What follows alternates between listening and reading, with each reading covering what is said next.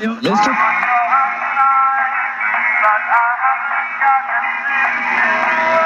Can't hear me. Hello, WGN listening audience. Live from the biggest small town in America, it's the Saturday Night Special with Amy Guth.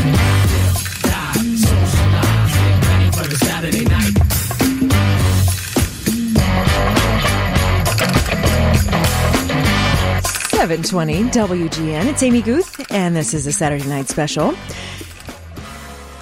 Startups, it seems, are absolutely everywhere. And some bill themselves as like the Uber of, dry cleaning or something, or the Airbnb of whatever.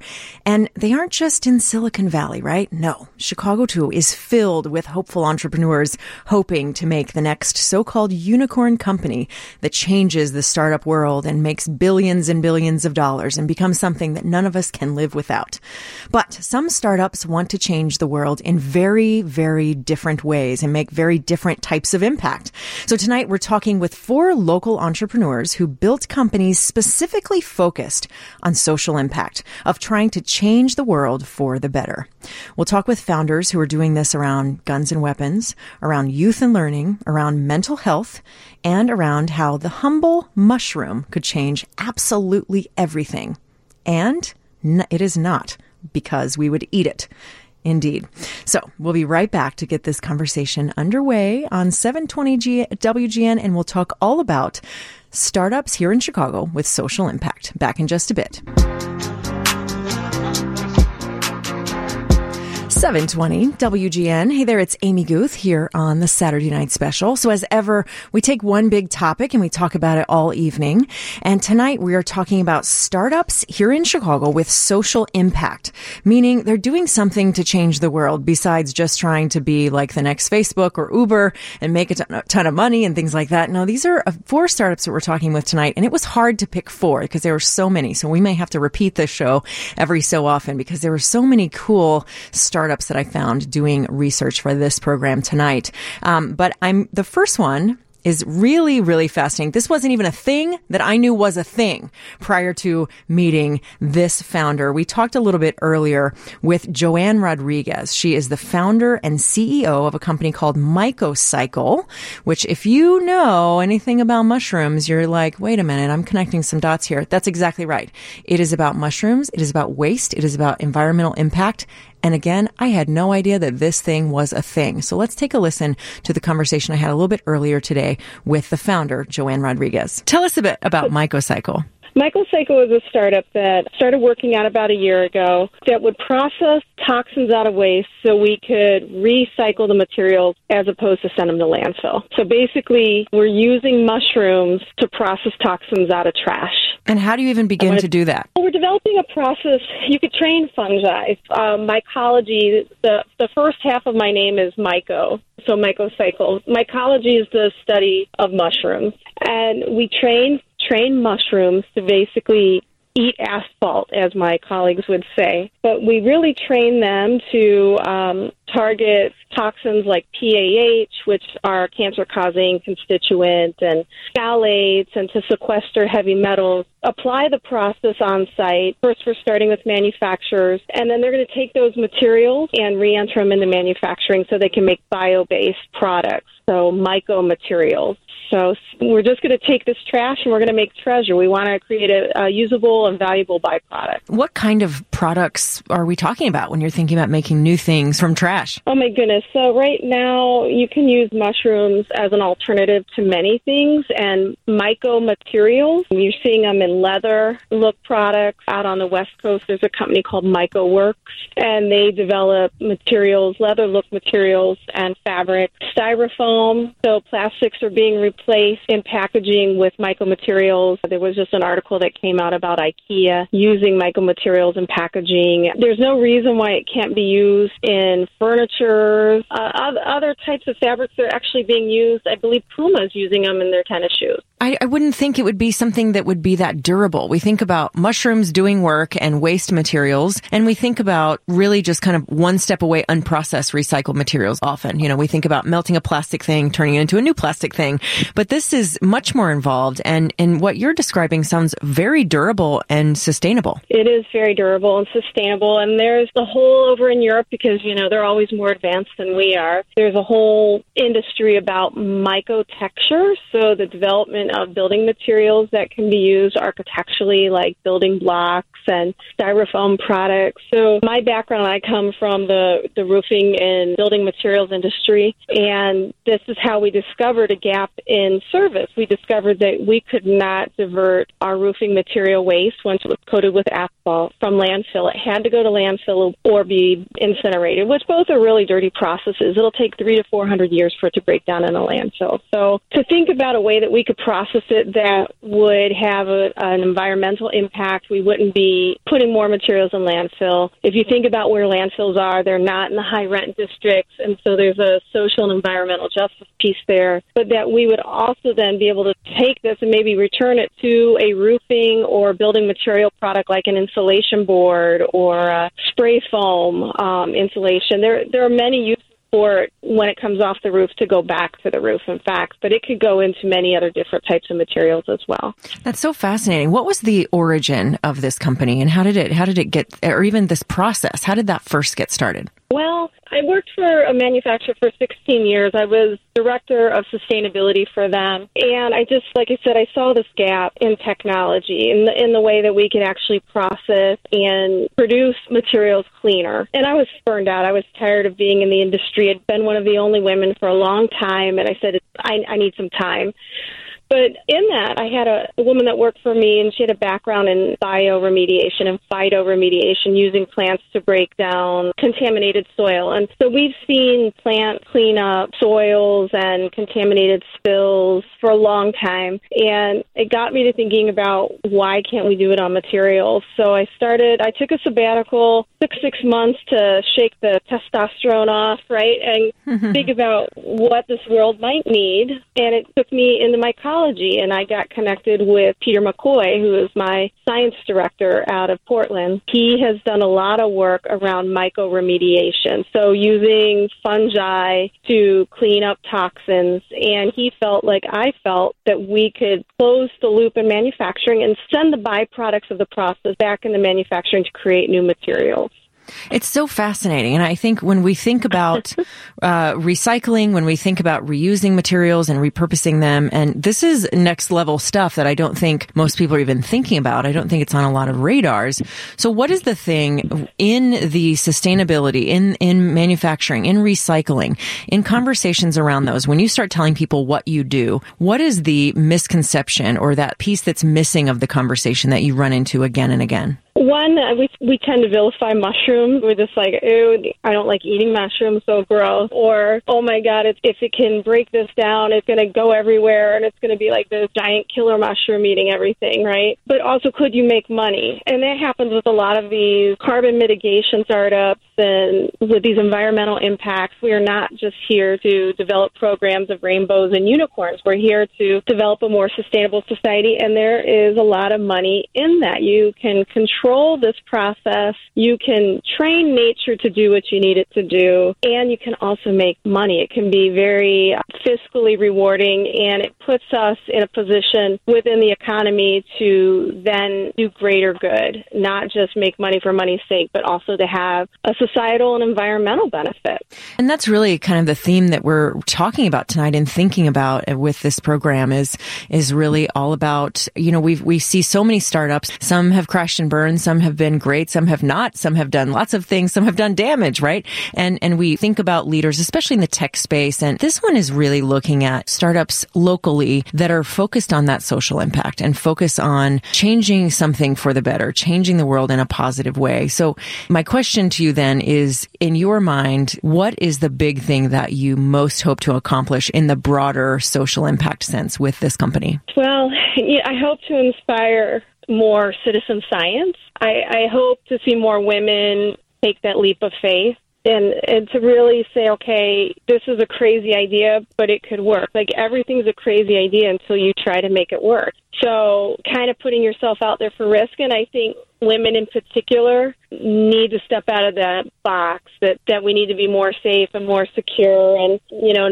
not go out there. And I think that's probably a huge, huge thing for me. I don't mean to make it gender-based, but men never really have to think about that. There's no apologies there. For women to do a startup and to implement an idea that is based in the environment, that has a societal good and a social justice side, it seems to be a natural fit. It seems to make sense to me. And I hope that changes the dynamic. I hope how we fund startups change too, because only 2% of startups with women as founders get funded currently. Which is a number we really need to examine. We need to look at that, and we need to make some change there. That's not going to work. That's not going to work for the long haul. Okay, so where can people go to find out more about your company and the work that you're doing?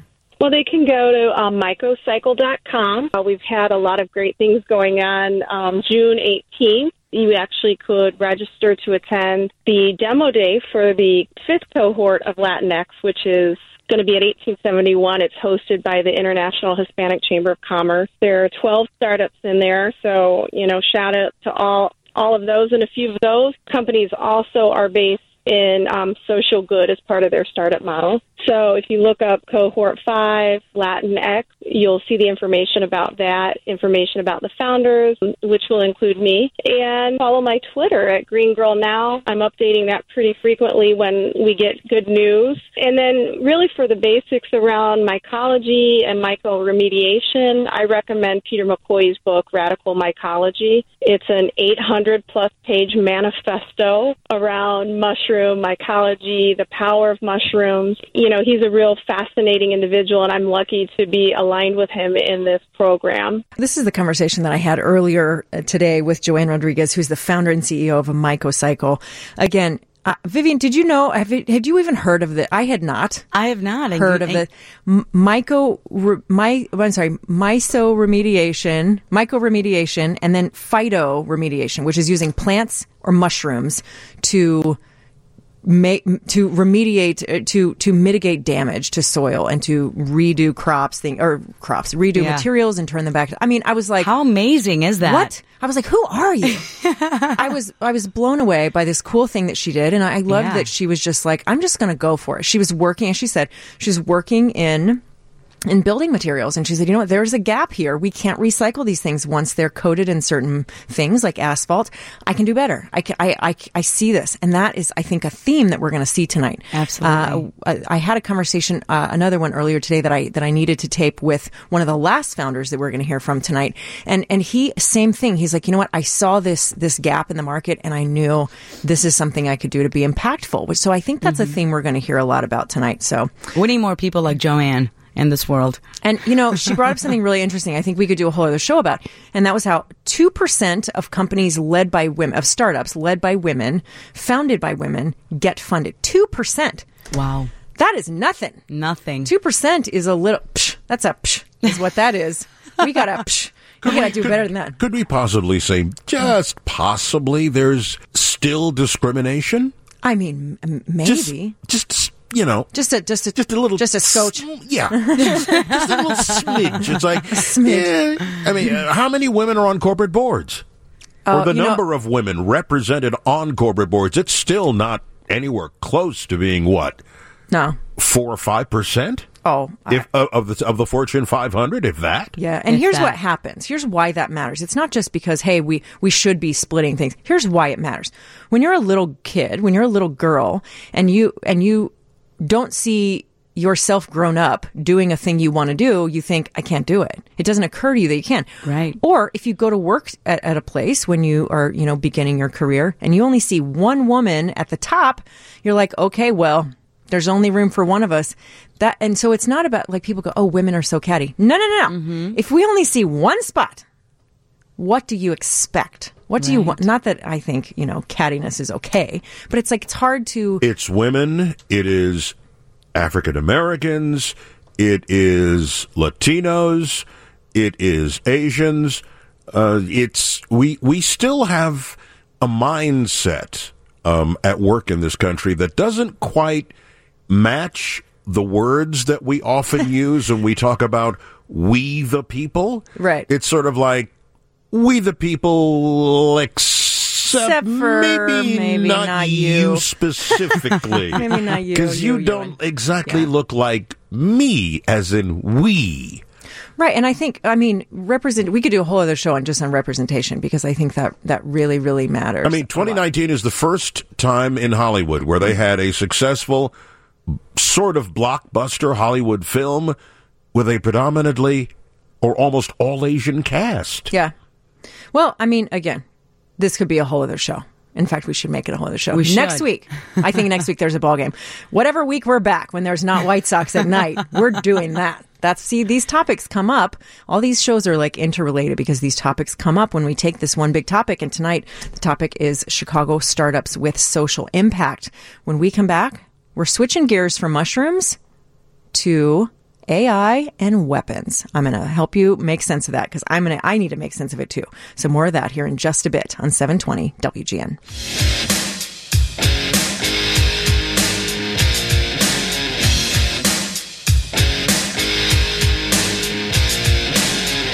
.720 WGN. That's a rockin' jam there, Vivian. Yes, it is. Nice. Gotta wake up, everybody. That's right, because we got some things to discuss. Yes, we do. Here's what's happening. Oh, by the way, it's 720, and this is Amy Guth, and it's the Saturday Night Special. So tonight, as ever, we pick one theme, and we talk about it all evening long, and that tonight is Chicago startups with social impact. And so we have a very special guest in studio with us right now. We're joined by Sunny Tai, who is the co-founder and CEO of Aegis AI. Welcome to the program. Thanks for being with us.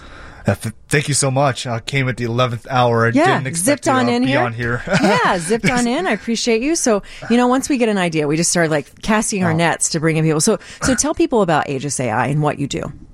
Yeah, absolutely. And I had to take my headphones off because I was hearing my voice, and it was throwing me off a little bit. So what Aegis AI does is we build computer vision software that automatically identifies gun threats in existing security camera feeds. So before we started building this company, we talked to law enforcement officers across the country. I'm talking all the way down from patrol officer patrolling the streets, all the way high as chief and deputy chief. And we asked them, what is your biggest pain point when it comes to gun violence response? And almost unanimously, they told us it's a lack of timely and accurate information. They told us that these 911 dispatchers are absolutely starved for information. When there's a shooting, people have no idea where the shooter is, what he's armed with, how many shooters there are, is the shooter in body armor, what the shooter looks like. If you take the Parkland shooting, for example, as a case study, the Coral Springs Police Department only figured out what the shooter looked like 7 minutes and 30 seconds after the first round was discharged. And by then, Nicholas Cruz was actually gone 2 minutes. 2 minutes ago, he left campus and already done perpetrating his act. Yeah. So our objective is to use software to automatically provide this real-time intelligence to building security so that it can feed this very accurate real-time intelligence to law enforcement, and also have the information at hand to better initiate their emergency defensive procedures. And how do you even begin to do that? I mean, in its simplest terms, that seems, how do you use security feeds to identify a weapon? So what we do is we have built an AI algorithm that employs computer vision to very accurately I'd estimate the probability of a certain object existing in frames in existing videos. So what we did was we trained this proprietary algorithm on initially over 30,000, now over 50,000. Now it's over 50,000. 50,000 frames that replicate what a real-life security camera would see when there's a gun crime being perpetrated. So we collected this training data in multiple different ways. The first thing we did was we tried to scrape the internet. We tried to go to Bing Images and Google Images and download a bunch of images of people holding guns. But we found that this data set is basically, it's almost useless because it doesn't replicate what a security camera would see in a real life, in real life kind of crime scene being perpetrated. So we started scraping the internet, YouTube and Live Leaks. We scraped in 4 different languages for maximum diversity of data. And we really cut these videos of and security so camera. You got videos of actual crimes at that point. Okay. Yes. So we cut them into frames, and we selected the best frames for data science training purposes. Then we train our algorithm off of that, and that really gets us about 80% accurate performance. To really augment that, we also had to create our own training data, and what that means is my family actually lives in Austin, Texas now. Where gun laws are actually not as strict. So we actually went on the streets and we took airsoft guns and painted over the orange tip. And it's not just myself, but also my family helped out, some of our neighbors. And we took a lot of footage, climbing on top of the ladder, getting different angles, distances, lighting conditions, weather conditions, and really created a lot of additional data to augment the areas where we felt like detection wasn't working as well. So combination of those two things. And the third part is, as we get more and more customers as well, we typically do what is called a walkthrough, which means we would implement the system under existing security cameras. And obviously they want to test and see, does this work? So they will come in either with local law enforcement, or we'll come in with our fake guns, again, airsoft guns, orange tip painted over. And we'll walk through to trigger the system every single time. And we'll collect those frames and also retrain a model as well. So through those three mechanisms, really, we were able to build a computer vision model that was exceptionally accurate, well over 99% accuracy within the first 5 seconds, and we dare say close to 100% within the first 10 seconds. That's so fascinating. What made you decide this is the company that you wanted to start? This is my favorite my favorite question, because I have a pretty interesting life story. So my background is I was born in Taiwan, but I grew up in South Africa. And I grew up in South Africa from 1992 to 1999. And South Africa was going through this transition from the apartheid regime to the post-apartheid regime. And a lot of the racial tensions actually just boiled over. And as a result, there was actually unfortunately, a lot of gun violence. So even to this day, I think statistically speaking, South Africa is better now, but still ranks in the top 10 in terms of gun homicides per capita. So this is something that's impacted people that we knew. One of my mom's closest friends, Linda, she's personally been carjacked 5 or 6 times as a tour guide. Where armed men at AK-47s will hold her up and rob her of her tour guide van. And even worse, one of our close family friends who published a Chinese language newspaper in South Africa was fatally shot in his own home in a home intrusion. So that was 20 years ago in 1999. And that prompted my mother to decide that she wanted to take a leap of faith and immigrate to a safer country. It was always a dream of hers to come to the United States. So she took a job that paid $12 an hour, H-1B visa. We immigrated to the United States. We were lucky enough to be able to stay in the country. In 2004, I got my green card, enlisted in the Marine Corps. In 2008, was lucky enough to become a U.S. citizen and applied to be a Marine Corps officer. So served as a Marine Corps officer from 2009 to 2013 on active duty, deployed to Afghanistan in 2012, acquired some expertise in anti-terrorism and force protection. So it's very much related to some of the things that we talk to our clients about. But ultimately, I wanted to return to something that I've always been super passionate about. One of them is starting my own business, but had a lot of dumb ideas my friends laughed at. The other one was the issue of gun violence. So after I graduated from business school, I went to do management consulting for 2 years. But then the trigger was really a Las Vegas shooting in late 2017. I thought to myself, why is it that the most innovative country in the world isn't innovating to solve this issue that claims almost 13,000 gun homicides per year? I decided I was going to do something. I honestly didn't know what it was that I could do. I didn't know where to start. So I decided to attend a training called Run, Hide, Fight. And there's various variations of that. A lot of schools call them just simple lockdown procedures, but there's kind of various different permutations. But the instructor was actually a career law enforcement officer. And I was exchanging thoughts with him, and he said to me, I wish all the security cameras at this school could automatically identify gun threats and provide us information to law enforcement in real time. This would help us so much. So I did some research, found that computer vision algorithms are increasingly deployed in a variety of use cases that are very interesting. For example, like helping farmers identify where crops are poorly irrigated, identifying cancerous cells in MRI images, or even more controversially, helping Department of Defense increase the accuracy of drone strikes. And also found some research papers written by PhDs that theorized it was possible to use this technology to mitigate the gun violence threat by installing this on existing security cameras. So I found that nobody had built a credible product to this point. So at the time I was living in Austin, spend more time with my family, moved back to Chicago because I attended school here, University of Illinois, Urbana-Champaign, but also University of Chicago, and decided to start building this. And one of the first people I came across, very fortunately, when you build a startup, it's all about team. Mm-hmm. So very fortunately, I solicited advice about raising money from somebody who is actually currently still in business school at my alma mater, the University of Chicago. His name is Ben Giomek, and wanted to get his advice on, like, if I have a cool idea, like, how can I get investors to pay me attention? So I invited him out for coffee, and a 30-minute coffee chat turned to 3 hours. Mm-hmm. And we just hit it off. And I saw him dropping hints. He was like, yeah, if you want me to help out, let me know. And his background was just incredible. He led large teams of data scientists and AI engineers at Microsoft. Really building out the first AI-powered sales motion at Microsoft, possibly the first one in Fortune 500. He built this brand new business unit from zero to $110 million in revenues.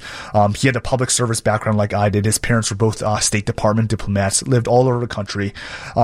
He's a white guy who spoke Chinese, and I speak Chinese fluently because I'm from Taiwan. So we just hit it off right off the bat, and he had all these skills that I felt like I wasn't as strong as at. So, invited him to start working together, and over the course of 3 months, it was able to convince him to hop on full time.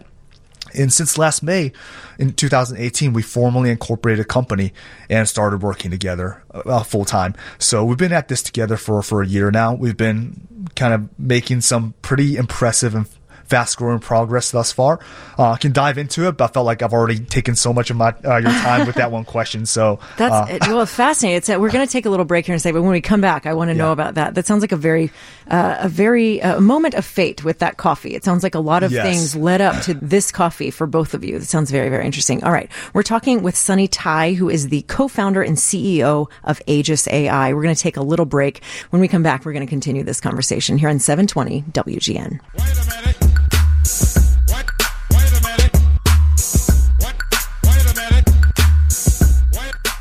720 WGN. It's Amy Guth here on the Saturday Night Special. We cannot wait a minute is what we cannot do because we're here. We're talking with Sunny Tai, who is the CEO and co-founder of Aegis AI.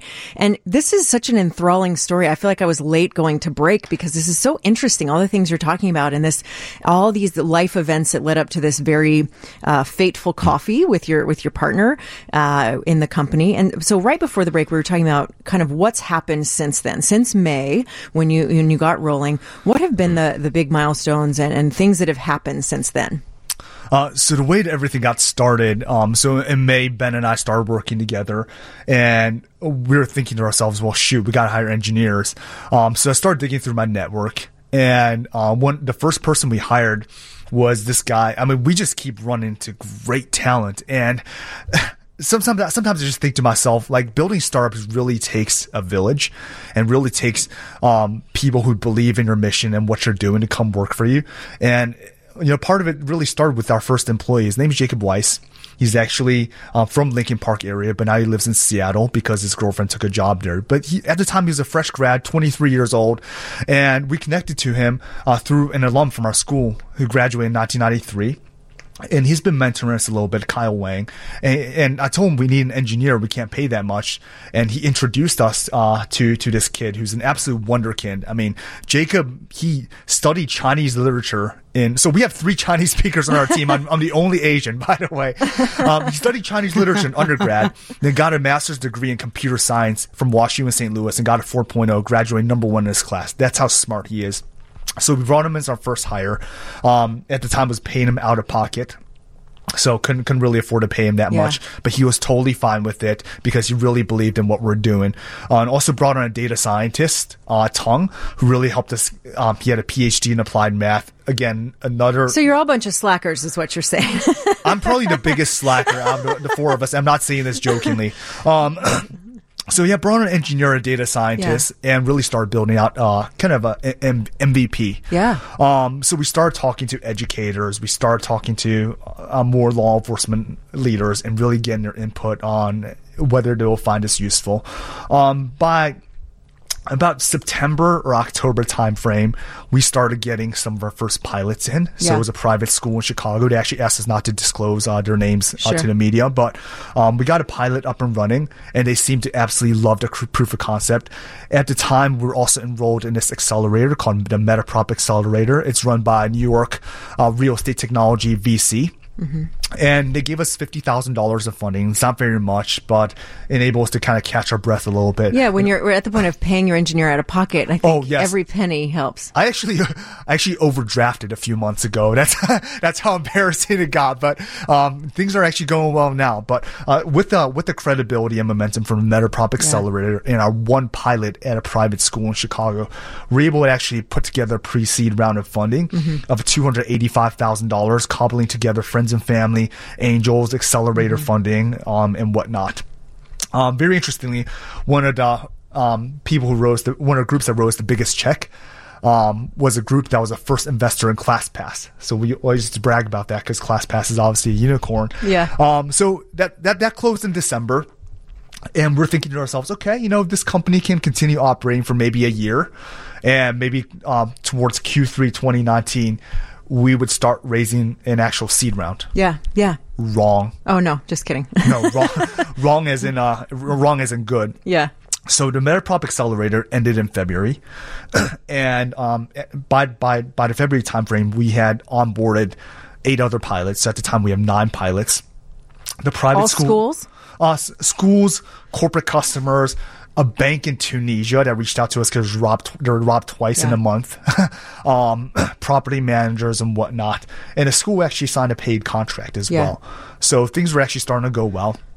Well, I mean, it's like good news, bad news, right? Like the more we see gun violence stories, the more we, have these moments in which these horrific things happen in our schools and our workplaces, like the one that just happened in Aurora a few months ago. I think that's on people's minds. I mean, I've even seen people starting to look into like workplace disaster insurance to pay for funerals and tragic things like that. So I think people are thinking about this kind of stuff, and you've struck at the right time, it seems. People say that a lot, that we've struck at the right time, but unfortunately, over the past 20 or 30 years in the United States, it's always the right time. That's right? Fair. Yeah. And one thing I find is that, very unfortunately, there's a lot of companies in this space that are just looking to make a quick buck. And they're sort of unscrupulous about it. Obviously, I won't drop names, but we've been kind of discouraged by seeing some of the other players in the industry who would use they'll use messaging techniques such as, okay, this is a tragedy that just happened. You should have had our product. And that's obviously not the approach that we want to take. We want to position ourselves as a company of transparency, as a company of integrity. And we're just a group of passionate people that want to make a little bit of a difference, move the needle a little bit in terms of mitigating on the gun violence epidemic. And we believe that we can do well by doing good. Yeah. And that's one little area. And so essentially it would be, if your technology detects a weapon moving into a space, it would be able to alert law enforcement and get pictures and give people a sense of where the person is, what they look like, what they have. Is that kind of the gist of it? Yes, except we actually don't forward these feeds directly to law enforcement for several reasons. The first one is we have to build integrations with all these law enforcement departments, which is obviously it's super bureaucratic, time and resource consuming, which we can't do right now. Another reason is we were actually told by our very first customers that they want to handle the alerts themselves. They want to be responsible for notifying law enforcement and processing the alerts. So obviously we want to respect those wishes. So we forward this directly to the institution security team, and this depends. The deployment depends on whether it's the type of customer it is, whether it's a school customer or corporate customer. For corporate customer, a lot of times they have a security operations center. I've toured some of them. It's like 2 Allied Universal security guards trying to watch 400 cameras at the same time. Basically impossible. In those instances, we would surface up the feeds that have a high probability of being a threat. so they can take immediate action without trying to see everything at once. For school deployments, it's a little bit different because obviously most schools and school districts don't have an SOC. So we'll forward notifications, whether by text message or email, to the school superintendent, principal, director of facilities, and or director of security, if applicable, or potentially a school resource officer. So those are various stakeholders who receive the alerts. They'll be able to see the frame and a box drawn around perceived threat and either dismiss the threat or take immediate action on top of that. And what would that time frame be? So your system detects a potential threat. When does that text message go? Less than a second. And we've tested right it. away. Yes, we tested it many times. Like I alluded to earlier, when we go to a customer and do an implementation, do an integration, they obviously want to see that this works, especially when if something were to go down, lives would be at stake. Sure. This is something that we cannot mess up. So we do a walkthrough. We take weapons and we would trigger the system every single time. Fake weapons. Fake weapons, yes. And, well, in certain instances, real weapons. Okay. So sometimes they have a security guard or school resource officer on staff who have their service weapon. They'll put it in condition for, which means no round in chamber, no magazine, and we'll trigger the system, and they'll see that they'll get their alerts right away as soon as a weapon is drawn. Wow, yes. Really fascinating. Well, unfortunately, we're out of time. Where can people go to find out more about your organization? So our website is www.aegissystems.ai. So AEGIS systems.ai. We also got about 2 weeks ago a small mention in an Associated Press article, which we're pretty proud of, that was syndicated nationally through New York Times, Washington Post, and whatnot. So if you look for us in the news, you might see a few mentions here or there. But yeah, it's great to be on the show, and thank you so much for the opportunity. Oh, thanks so much. I appreciate you coming in. So for those of you who follow me on Twitter, I'll be sure and tweet that link out that he just mentioned, and it'll be on the show page once the podcast is posted at WGNradio.com. Sunny Tai, co-founder and CEO of Aegis AI. Thanks so much for being with us tonight. Thank you. All right, we're going to take a little break, get you the news, all that good stuff back in just a bit here on 720 WGN.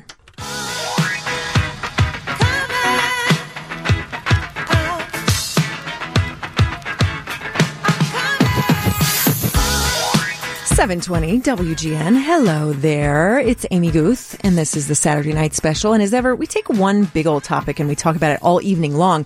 And that topic tonight is we're talking about Chicago-based startups and nonprofits doing some cool thing in the social impact space. And we have so many interesting people. My mind is blown just in the first half of the show by how much stuff I have learned. I have to go process all this. And I have a feeling the second hour of the show is going to be exactly the exact same way. We're joined now by Letitia Zwickert. She is the founder and CEO of a company called Menti. Welcome to the program. Hi, Amy. Thank you so much for having me. Thank you so much for coming in. Well, tell us about your company and what it is that you do.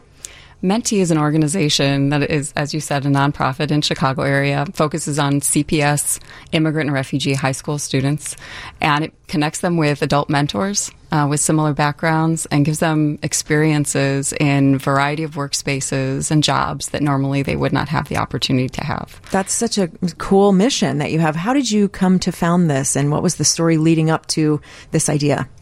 I'm a second career high school teacher, so full-time, so I do Menti on the side. This passion has really grown in my life, looking through the various experiences that I have within international relations and my cross-cultural communication experiences, but my own life experiences beyond academia. So I look at that journey as one that unfolded in a very hectic way, nothing linear, and came to me trying to find ways of giving back, of trying to find ways of providing some kind of return for what I felt I've gotten in my life. As an educator, there's a variety of ways that you can have an impact on the students you have, but I have had global experiences that have allowed me to realize that there's so much more that I could do. Some of those are my Fulbright experiences. And with my Fulbright experience, having gone overseas, I was the first K-12 educator to receive a Fulbright Schumann Scholar Award. I worked with immigrant and refugee youth during the 2016 refugee crisis.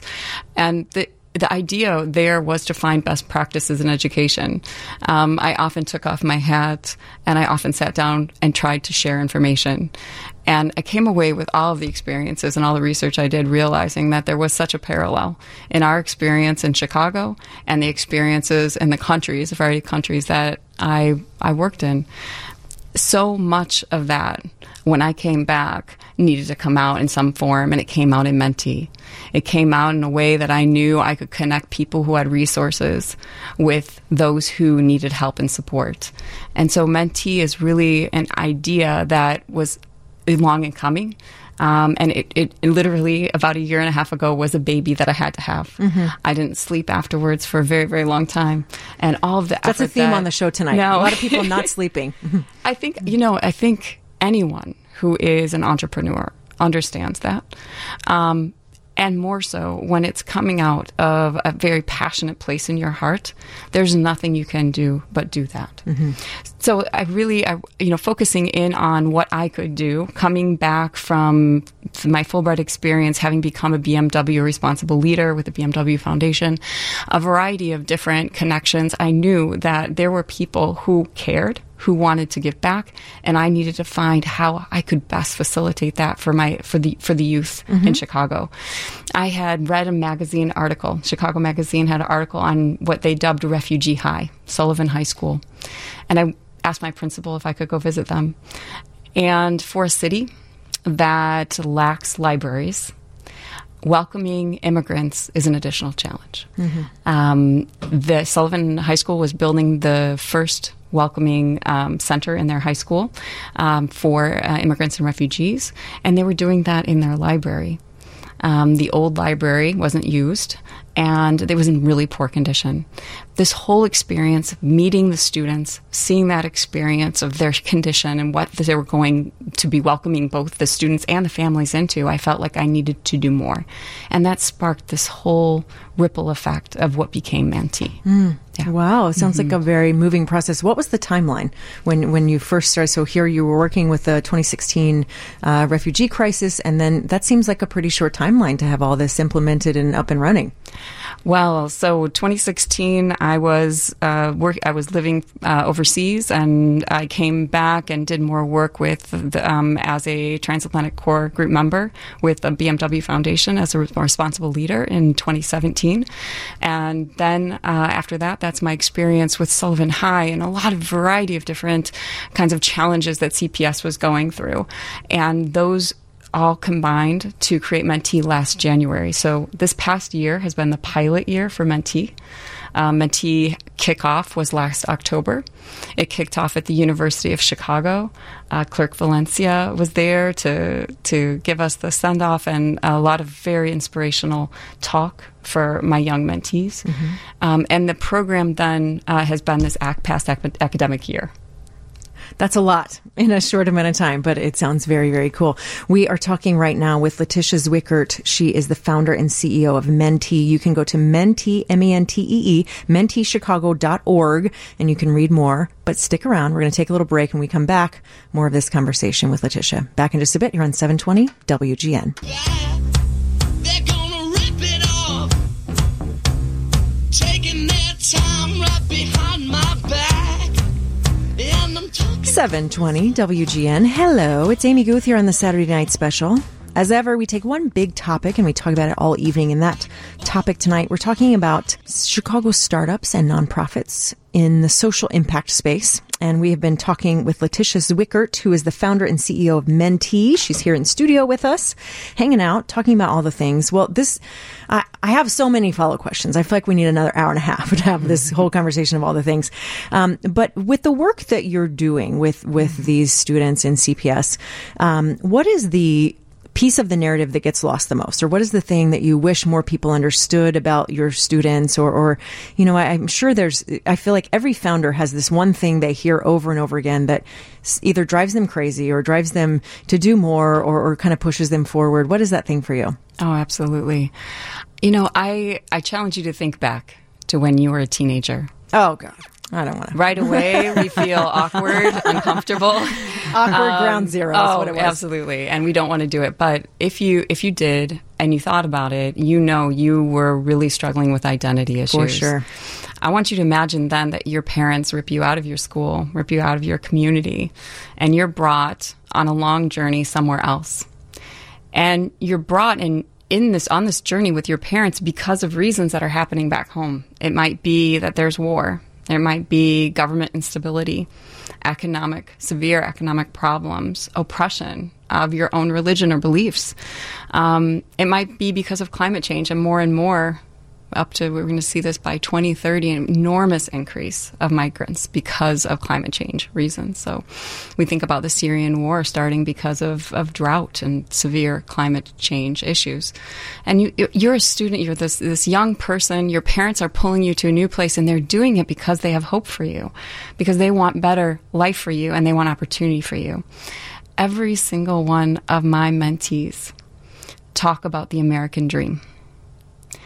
As an educator in the western suburbs, my students never talk about the American dream. It's just there. Mm-hmm. It's something they're born with. It's something that for them is a given.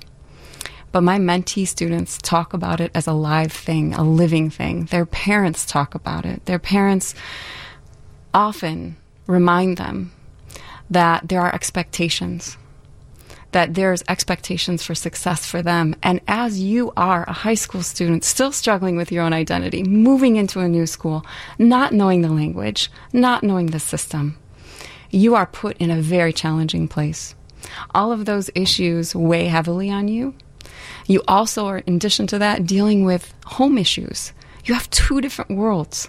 You go home and you have your home country. You have this other culture. You have another language. And you have the challenge of trying to balance this tension between your home life and your school life, and the pressures for success and the pressures to fit in as an adolescent.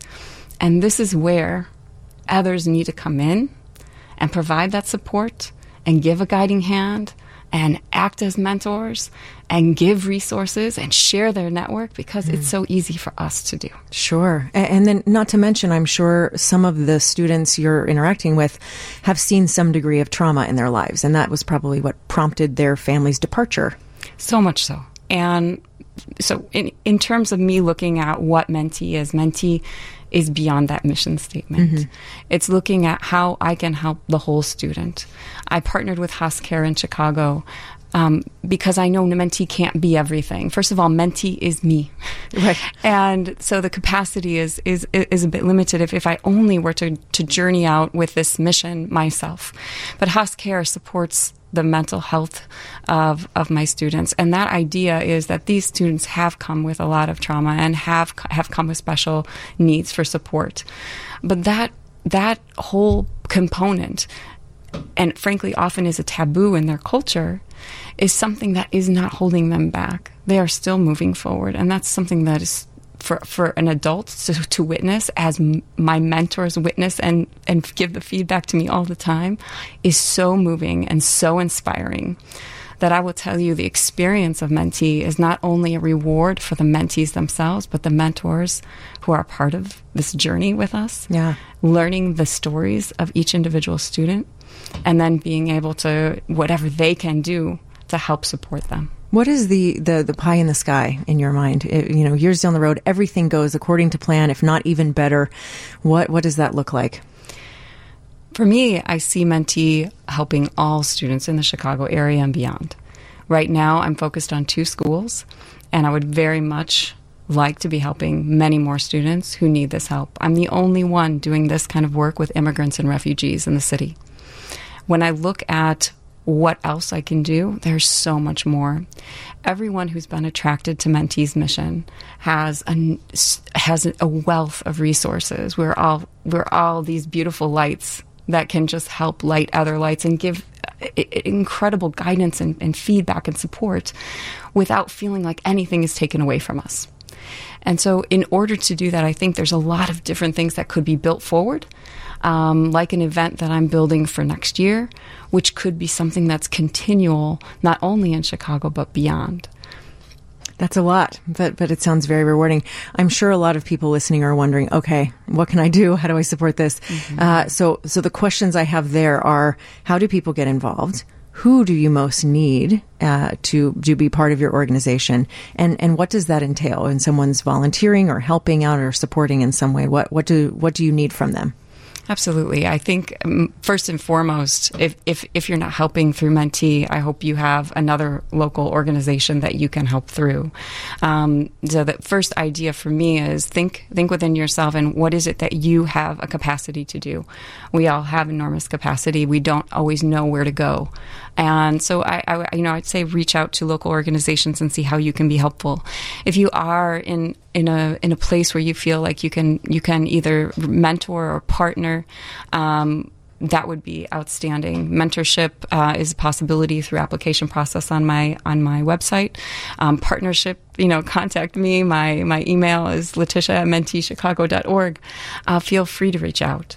And those types of things, simply acting in partner with other organizations that then can fulfill a larger picture and larger needs of things of capacity I can't always tackle on my own. Sure. Would be very, very useful. I also work on a national and international scale. So my concept for me is naturally the immigrant refugee community is global.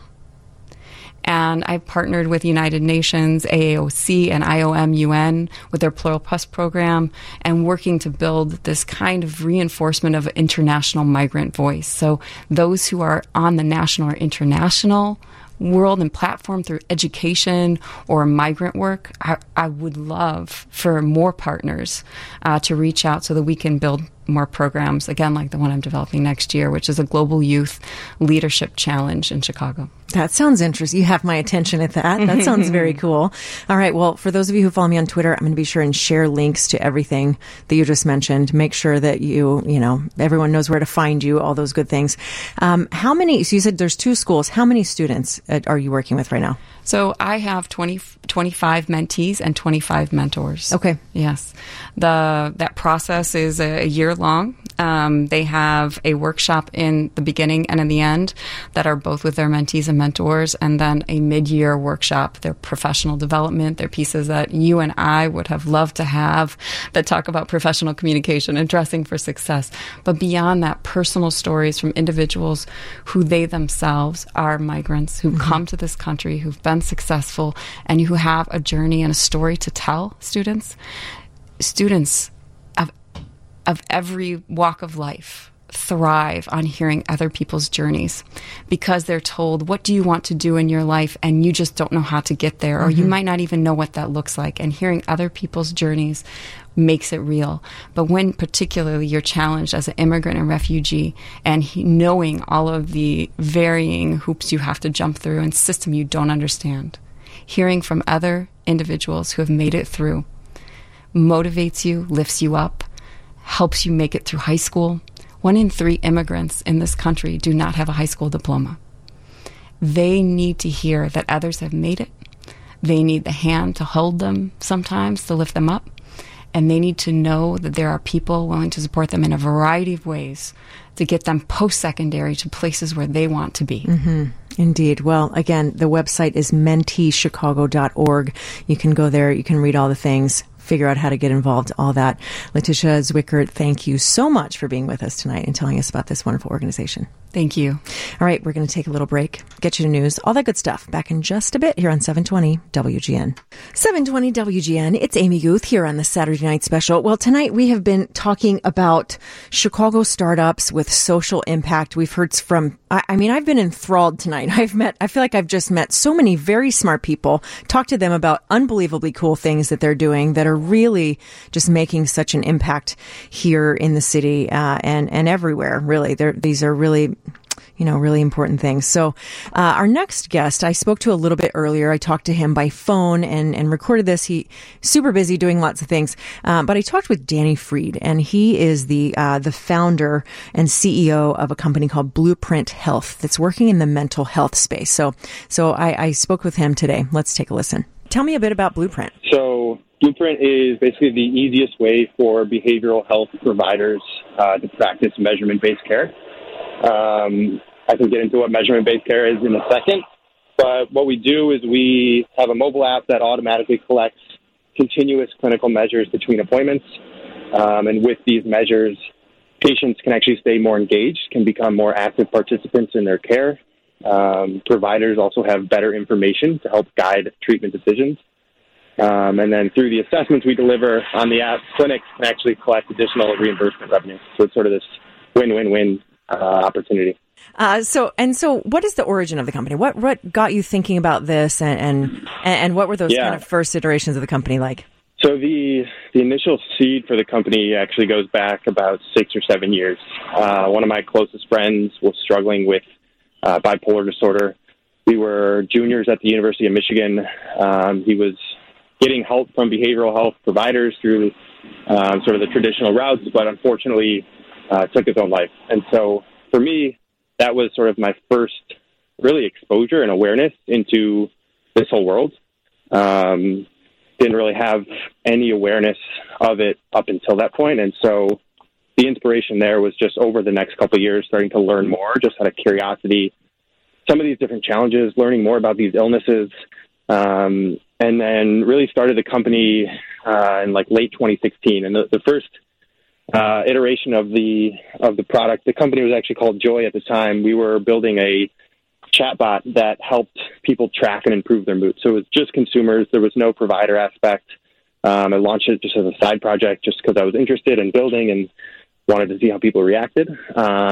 Maybe 6 months later, there was 30 or 40,000 people who had used that product. And it would basically engage them in this daily conversation. So we would ask them once a day, hey, how are you feeling? Based on their response, we would analyze the conversation. We would continue to ask different questions. And then once a week, we would send back this report, sort of quantifying their conversation, quantifying their well-being through that conversation. And we learned a couple of really interesting things. So maybe 12 to 18 months in, there was 100,000 people who had used it. And what we saw is that the sort of kicker in the feedback loop was we would send this weekly report typically on Sundays, and that was always the day of the week that people would come back and check, and then if they checked, they would continue to have this conversation. So that was sort of the why on why they were tracking this stuff. And the other thing we started to learn is that all of the top users were also seeing some sort of behavioral health provider, whether it be a psychiatrist, a therapist, a social worker, and some segment of those people were also actually screenshotting this report we would send them, printing it out, which isn't very easy to do, and then taking it to their actual appointment. So at this point, we sort of stepped back and reevaluated that there might be a bigger opportunity here to get this information to providers in a more seamless, connected way. So we started building that like mid-2018, launched late 2018, early 2019, and now have been adding providers to the platform ever since. When we think about business and startups and all of that, here you're in a little bit different space because you have, I want to say social impact, but it's even deeper. You have a care-based app. You have something with really high stakes attached to it with such a big social component. Are there different business considerations for you as a startup, as a founder, when you're dealing with a company that has these kind of stakes and that has such a big social component to it?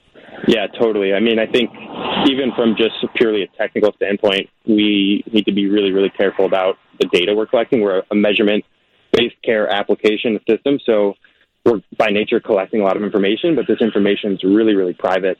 And so we did a lot of work up front to make sure that our systems could be end-to-end encrypted and sort of all that stuff that is needed to ensure this stuff is private. But also we want to be really thoughtful in anything that we do, whether it be small copy from a notification or how we ask questions, because we're dealing with people who are struggling with different things, different illnesses, different disorders. And so our goal is to capture information between appointments so that a provider has that best information at the follow-up visit. But we just have to be really thoughtful and consider a lot of different things that we might not have to consider if we were building the next social app or next video app, whatever it might be.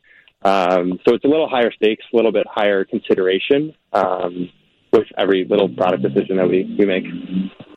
That's a conversation I had a little bit earlier today with Danny Freed, who's the founder and CEO of Blueprint Health, which is a really interesting organization. As I've said, I feel like I've learned so many things on the show tonight with so many smart people doing such cool things. And that's what's exciting to me is when you see people using their skill set for so much good and things like that leave such an impactful legacy in the world that I think is so exciting and cool. There's a lot of dreary news in the world and it's easy to get bummed out, but then you talk to people doing stuff like this and it's, even though they're fighting against and they're working to fix things that are hard and scary and difficult, it's really hard not to be hopeful and excited about and really energized by the work that they're doing. So we're going to take a little break, and when we come back, we'll hear part 2 of the conversation that I had a little bit earlier today with Danny Freed, founder and CEO of Blueprint Health. That's coming up here on 720 WGN.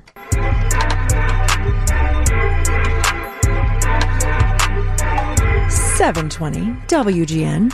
Hey there, it's Amy Guth on the Saturday Night Special, and tonight we have been talking about Chicago startups with social impact, and I keep saying this, but I feel very inspired by the work that I've been talking about tonight and the people doing it and just really cool things that we've been discussing tonight. And I'm going to be sure and just tweet out links to all these things a little bit later, and I'll share the podcast once it's up, and we'll have links to all these things and all these companies on the podcast page once it's up too, so you can find them, you can connect with them, because they're all right here in Chicago and they're doing such cool things and such vastly different things. So right before the break, we were talking with Danny Freed. It was a conversation that I had with him a little bit earlier today, because he's a busy startup founder. He's got stuff to do.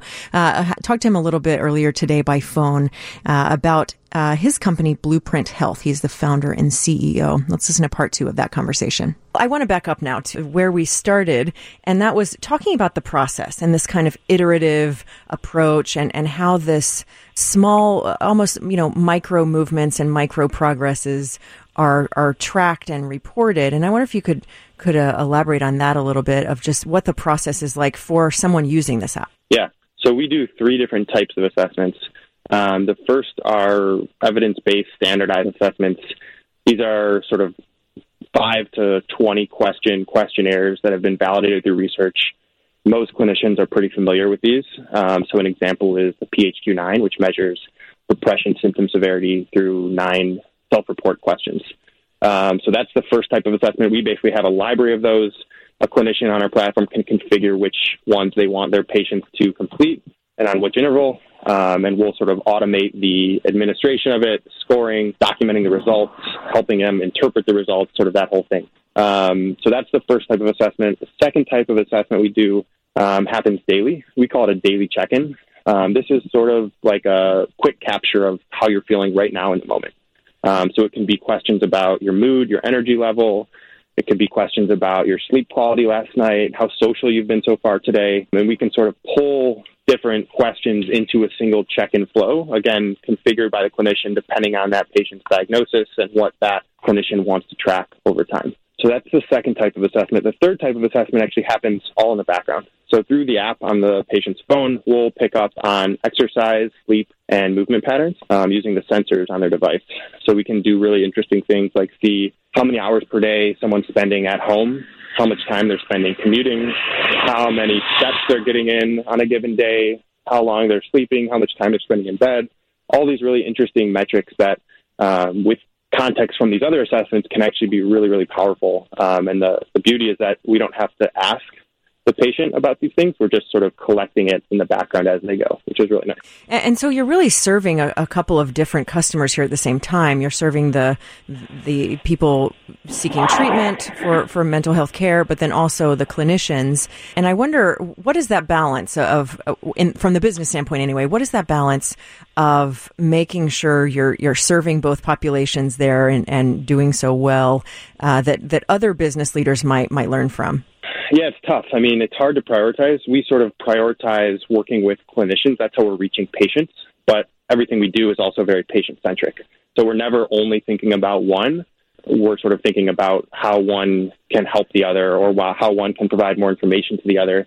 One of the things that we pride ourselves on is that traditionally when a person's seeing a therapist, for example, or a psychiatrist, 99.5% of their time is going to be spent outside of that office visit. And so with our app, we can actually connect between those appointments. We can keep them more engaged, and we can actually sort of extend the clinician's power and sort of scale them beyond just time available hours that they can bill for in a meaningful way. What is often misunderstood about this field when we're looking at mental health and the ways that technology can benefit it? What is that thing that that you hear again and again, or the thing that every time you hear it go, people just are not getting this? Well, I think one thing that's actually seemed to be seemingly getting better is that these are illnesses. They're not something that you can just change overnight or just have the will to change.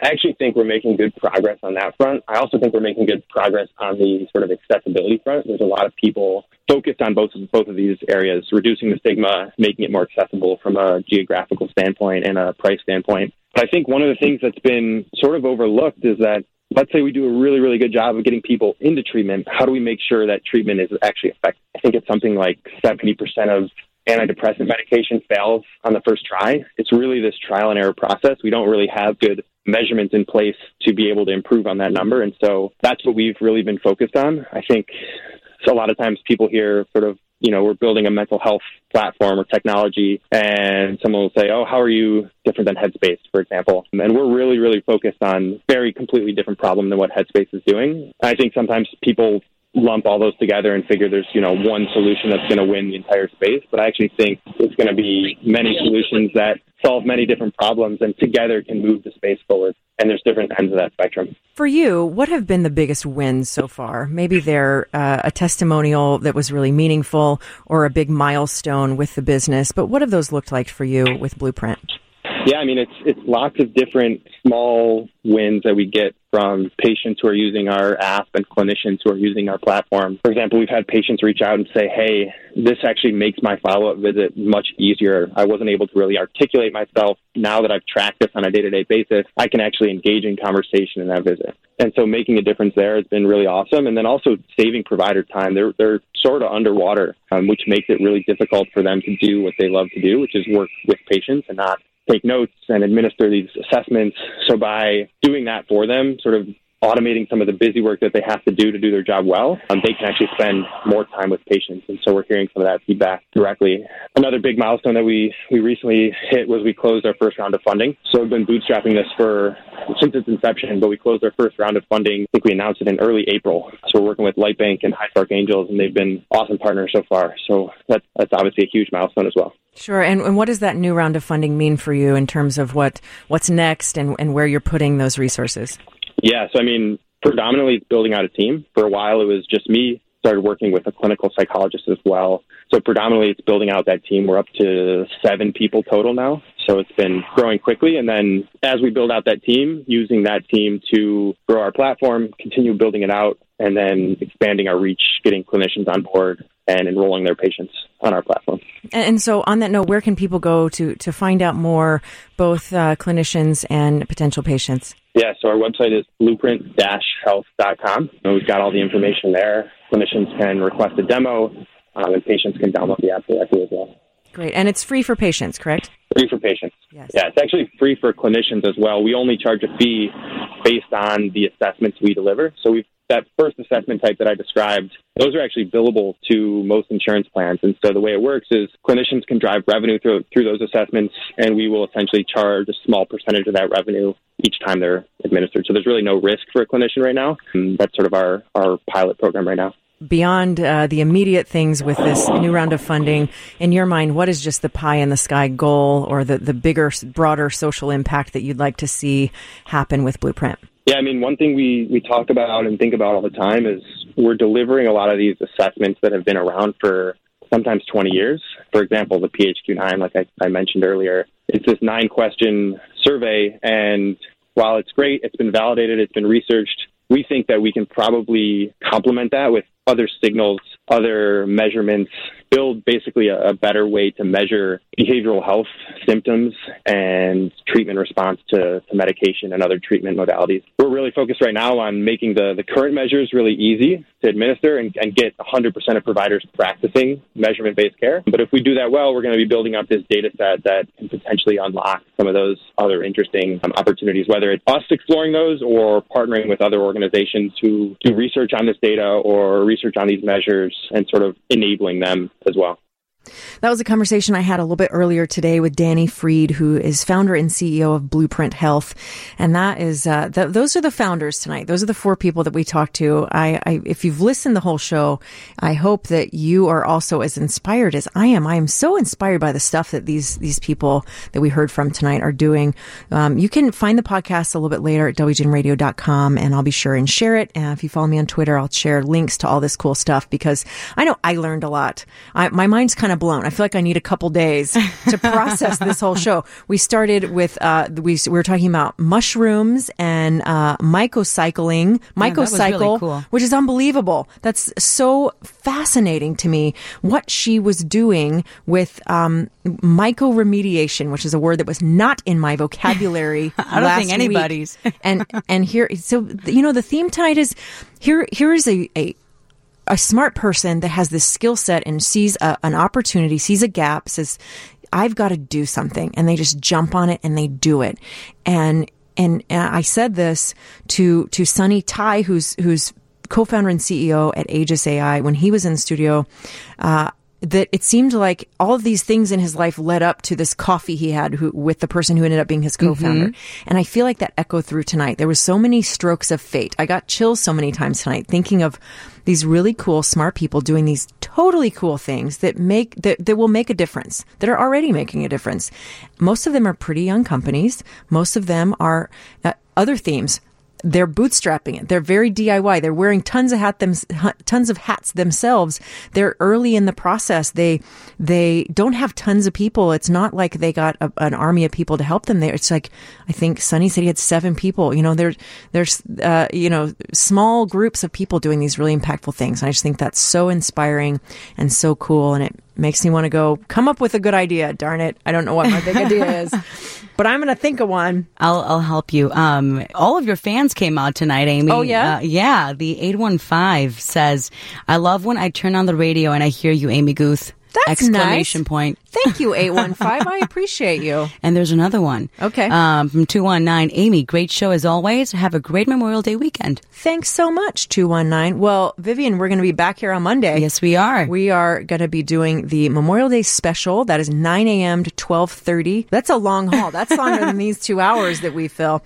So that's a long haul, but I'm going to have a really exciting co-host, and that is Mark Doyle. He is the founder of Rags of Honor. We're going to be talking all about veterans issues. We're going to be talking about Memorial Day, its history. We're going to be doing all kind of cool stuff. We have a really cool show planned. I'm super excited. So thank you very much to producer Vivian Lanou, and we're going to take a break, get you the news, all that good stuff back in just a bit here on 720 WGN.